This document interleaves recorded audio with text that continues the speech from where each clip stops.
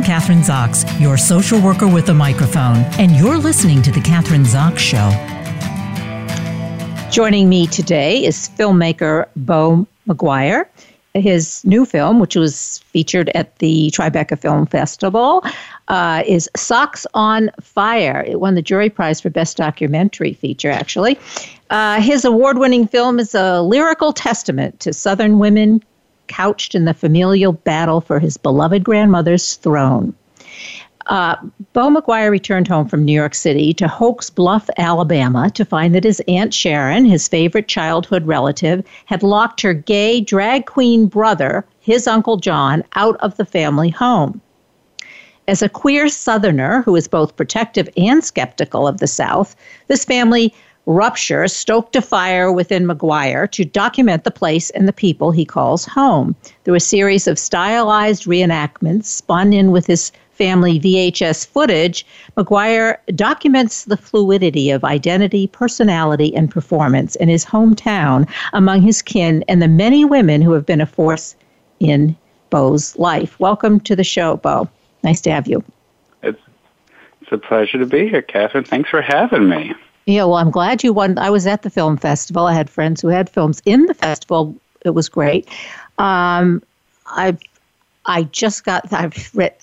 3/4 of your film, and I have to say, I can't wait to get back to it. So, I mean, I think that's a testament to how good it is, besides the award. But yeah, it's really good. And boy, I have to say, I don't know if the word is brave. I mean, going back and interviewing your family. Let's talk about that because how was that for you? And I'm to be honest, not a lot of family members as close as they are to you would agree to that. I'm thinking of my own family. So, how'd you get them to do that? Yeah, I mean, I always say the same line about this question, which is I kept them in the dark as long as possible. Anytime we were shooting, and I know my family better than anyone, and I have, I'm of them. I grew up with them. I grew up inside of them, within them, and because of traveling around, I have been without them. So coming back was like a really wonderful occasion. I say without them, but they're always living in my heart and the way I speak and the way I see myself when I look in the mirror. But it really wasn't that complicated. Maybe it's just my kind of way with them, where I would sweet talk them into doing it, or if I just knew each of their personalities. So I knew, if I told Mom, hey, we're coming to interview you, she would be beside herself thinking about, oh, my God, I'm going to be on camera. What am I going to say? Am I going to sound stupid? But if I told Mom, hey, we're just going to show up and we're going to cook and we're going to hang out, maybe we'll bring a camera and do a little setup, that was a lot better of a way of approaching her, just sort of like leading her into it. So I always say, I just kept them in the dark as much as possible and charmed my way into talking them into doing it. Okay, so you tricked your mom and dad into being filmed, which is so very casual, right? And they agreed to that, which is cool. Yeah, I don't know if trick's the right word, but definitely talked them into it. They're pretty much game. We live by a tribe mentality, so they're kind of game for anything. I know that about them. But you know that about them, but they also, as a mother, your mother knows a lot about you, too. So she has a sense, I would assume, of where you're coming from. She knows your history. So let's talk about, like, the theme. I mean, Aunt Sharon, your nanny wanted, when she died, didn't leave a will. Right? She did? She did not. Right. She did not leave a will, no. Okay. But she wanted your uncle to have the house. And so... That was the understanding, yeah. Yeah, that was the understanding. Okay, let's talk about what really happened, or what's happened, yeah. Yeah, I mean, I don't, this is the thing about Socks on Fire, is that the facts are somehow, they get lost in the mud because, I haven't had any contact with Aunt Sharon. I don't really know what the A to B of her plan of kind of naming herself administrator of the estate was, and what the sort of ins and outs of like her subterfuge of getting the house were. But I do know that we had all been on the same page, and I just don't know if we all had all been on the same page about Uncle John getting the house and everything. You know, it was, my mother's the oldest, so it was sort of assumed that she would kind of take on the matriarch role and kind of divide everything evenly, which is very much her personality and what she'd always said she was going to do. But, you know, I think that when someone close to you dies, like your mother, father, et cetera, so forth, that it can open you in really beautiful ways. And I think it can also open really terrifying parts of you that you haven't addressed yet. And I think that some of us get left with feelings of not feeling included and feelings of being left out, and that can sort of, when you're alone in that pain and you don't think that you're a part of the family as you should be, which is what I always think Aunt Sharon felt, that you sort of, that bitterness, that resentment can grow into a rage that is unlike anything I've ever seen. And you can do things that normally, I mean, you know, I grew up, Aunt Sharon was my hero. So for her to sort of go behind my mother's back, claim administrator of the estate, and then kick Uncle John out of the house, the only house he'd ever lived in, the only house he'd ever known, you know, I just have to think about like what sort of feelings she had inside and what sort of caused her to do that. And that's the occasion of the documentary for me, is to try to figure out where I am positioned as I watch my heroes sort of become the villain of my family, or at least the problem of my family, at least the implosion point. Well, I when someone dies, I think you just kind of touched on that. It's like all those unresolved issues, and we don't necessarily know what they are, maybe just explode when that happens, and which sounds like is what's happened with your aunt and with other people too. So, and it's playing itself out. So where do you fit into this picture now, since you finished the film? Well, I guess I'm still what I am. I'm Nanny's favorite grandson. That's what I would say, her favorite grandchild. I don't know if she'd ever say that, but I would say it. I would claim it. And, you know, I think that what I have at the end of this is a record of Nanny's legacy that exists outside of this sort of probate court battle that Aunt Sharon dragged my family into. And I kind of, you know, I always say Mom's the reluctant matriarch. I mean, she is the matriarch of my family forever now. And so I kind of rest there. I kind of rest at her throne. But I am my own kind of matriarch too. I am an only child, an only Taurian son. So, you know, I just think, where am I situated? I am a proud son of these women, even Aunt Sharon. You know, I carry a lot of her spirit in me, whether or not she would be proud of that or not. So I look at myself as the banner carrier still, and the fireworks starter, I guess. So you've done, I mean, in viewing your family in the film, I don't know if the word is, it's not really outlier, but like you're so different in the sense that, you know, you're this sophisticated filmmaker. You know, you're living in, like, you have an MFA from Tisch, right? That's correct, for better or worse. No. Well, at the film festival, boy, there are a lot of Tisch filmmakers there, I would say. Probably a disproportionate amount. Yeah, right. So, I mean, this is part of an elite group, which you are. You know, that's a different background than, you know, as I see your family in the film.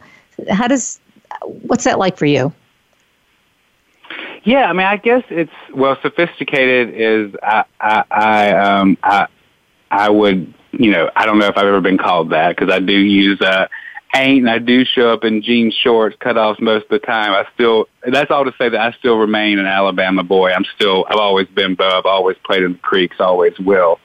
But I will say, I think this has something to do with my queer narrative and queerness in the South, which is, even though I was raised, the center of my family, the light in my mother's eye and nanny's eye, and was really loved and cherished in my family, really felt supported by them, I also grew up knowing that I was queer at some point. And that, puts everything in jeopardy in a Southern house. And when you come from a Southern family, in the South, we're taught that family is everything, and your faith is so important, and it's the bedrock of everything. Well, then when you realize that you're queer, you see how people are treated in their families once they've come out. It can be a really beautiful thing. It can also be a terrifying, dangerous thing. And so I always sort of have known what it means to be both a beloved insider and carry the fear of being an outsider, or also the power of being an outsider, of seeing the center for what it is. RuPaul always says, that ability to see that the emperor has no clothes on, that there is no man behind the curtain when you get to Oz. I mean, there is only a man behind the curtain when you get to Oz.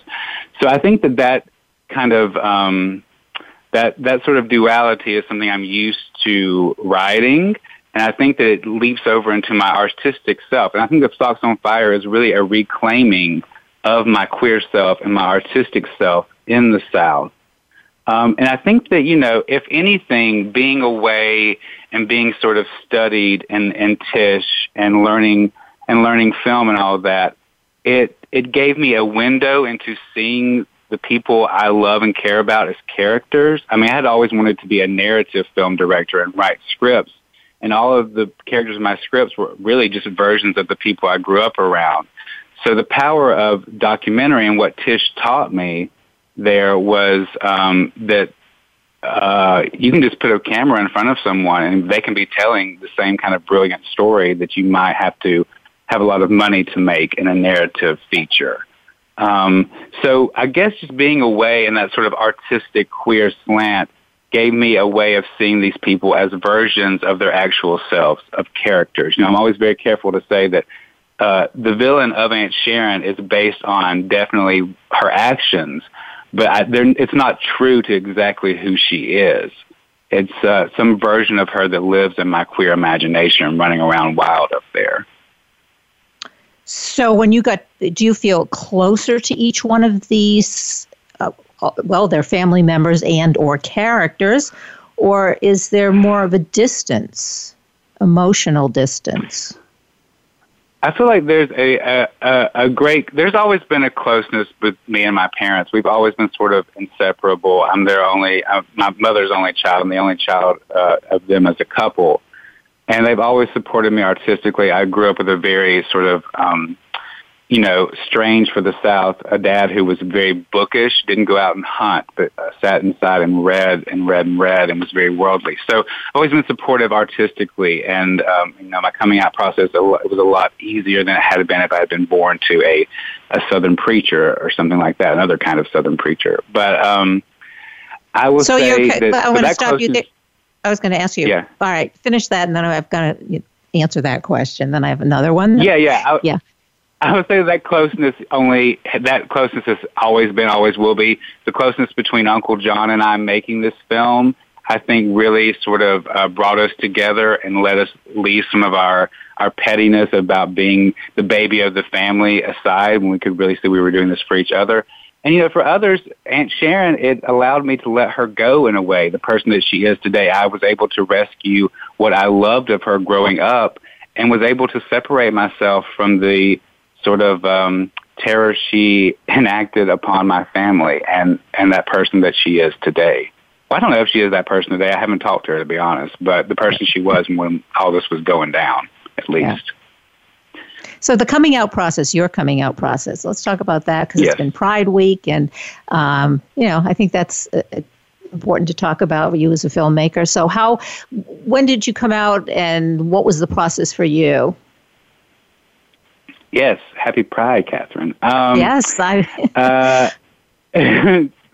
I came out pretty early, I think, especially for someone who lived in a town of like 5,000 in Alabama. I came out around 16, junior year of high school. And, you know, I had a very kind of, I had been very bullied in school. I mean, not physically, but verbally and all those kinds of ways that young people can be horrible to each other. But I also I realized that I'm very lucky to have come up in a time when Will and Grace, as problematic as it can be, was, looking back on it now, was on the air. And so I had this sort of, sparkle about being the gay boy. And a lot of my friends were the very popular girls in high school. And so there was this switch happening because of popular culture, because of what was on the television, that the girls suddenly thought it was safe and beautiful and cool to have a gay best friend. And then, you know, once you get all the cool girls on your side, the boys kind of stand down. They might talk behind your back and say shitty things, but they're not going to attack you because they'd have the very powerful females that are running the halls all the time after them. So that's sort of how it came community-wise. And then, you know, when my mother was the first person in my family I came out to, and she had a very difficult time with it for about 3 weeks. And we had always been close. And so eventually I got the gumption to go to her and say, you know, Mom, we've always been close. If you continue to alienate yourself from me because of this, it's going to be on you, because, like, I'm just trying to be honest with you about who I am. And since that moment, my mother has become more and more a loving, open. I mean, she always has been this person, but she's really put it into practice now. And especially in her community and within her friends, she sort of is this progressive, loving voice that's really an anomaly in somewhere like Hokes Bluff, Alabama. And she always says, you know, having you and your story has changed who I am. So it's this really reciprocal, beautiful relationship. And that's not to say, I always say that, like, the thing about being queer in the South is that it exists here, and it can be joyful. There are narratives that are rooted in joy and triumphancy. I don't know what that word is. Anyway, triumph instead of pain and loss. I mean, all that trauma is definitely there, and there's no escaping that the South politically, anyway, government-wise, can be a very closed-off conservative space to difference. But I think individually, on a community basis, there is room for love and queerness that I've experienced anyway. And that's also coming from a white, heterosexual, homosexual, cisgendered man. I don't know if I'm homosexual anymore. Anyway, whatever sexuality and gender is on the spectrum, I say, I would say, you know, there's a lot of privilege in the way I present my body and myself and my whiteness. So, I don't want to overlook the trauma, the very real pain of people too here. But just to say, this next generation, the younger generation, younger than my, you know, I'm a baby boomer. Has changed everything in terms of gay or straight, or you don't have to define yourself. If you don't want to, why should you? You can be attracted to whomever you want to be. And that's all changed in the past, 10 years, 5 years even, maybe. Quickly. Which I guess is what you're saying, right? You don't necessarily define yourself as queer. I think queer is the best term for me, because it's not only, my friend Jackie Clay always says, it's not only rooted in who I sleep with, it's what my politic is. How I see the world functioning.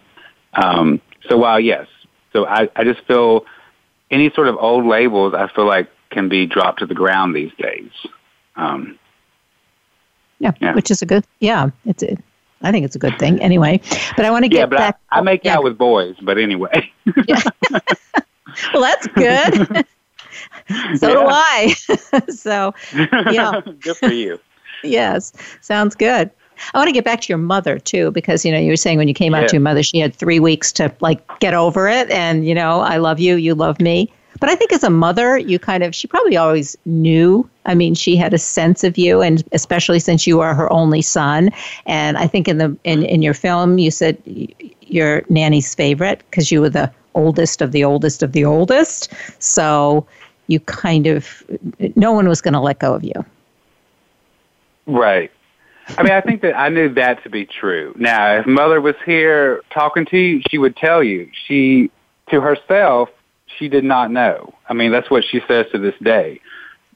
Excuse me. And I think that denial can be that great, especially in a place in Alabama, and especially when you're wanting, I mean, I think a lot of mothers' sort of trepidation about my coming out experience was not wanting me to be in pain or to experience any sort of, outcast from the very close community I grew up in. So that's what, but yes, I think she always knew me, and there was no letting go of me. Same to be said for Nanny. And I mean, this is always a conversation I have with Mother and with Uncle John, which is like, did Nanny know? I say 100% she had to know.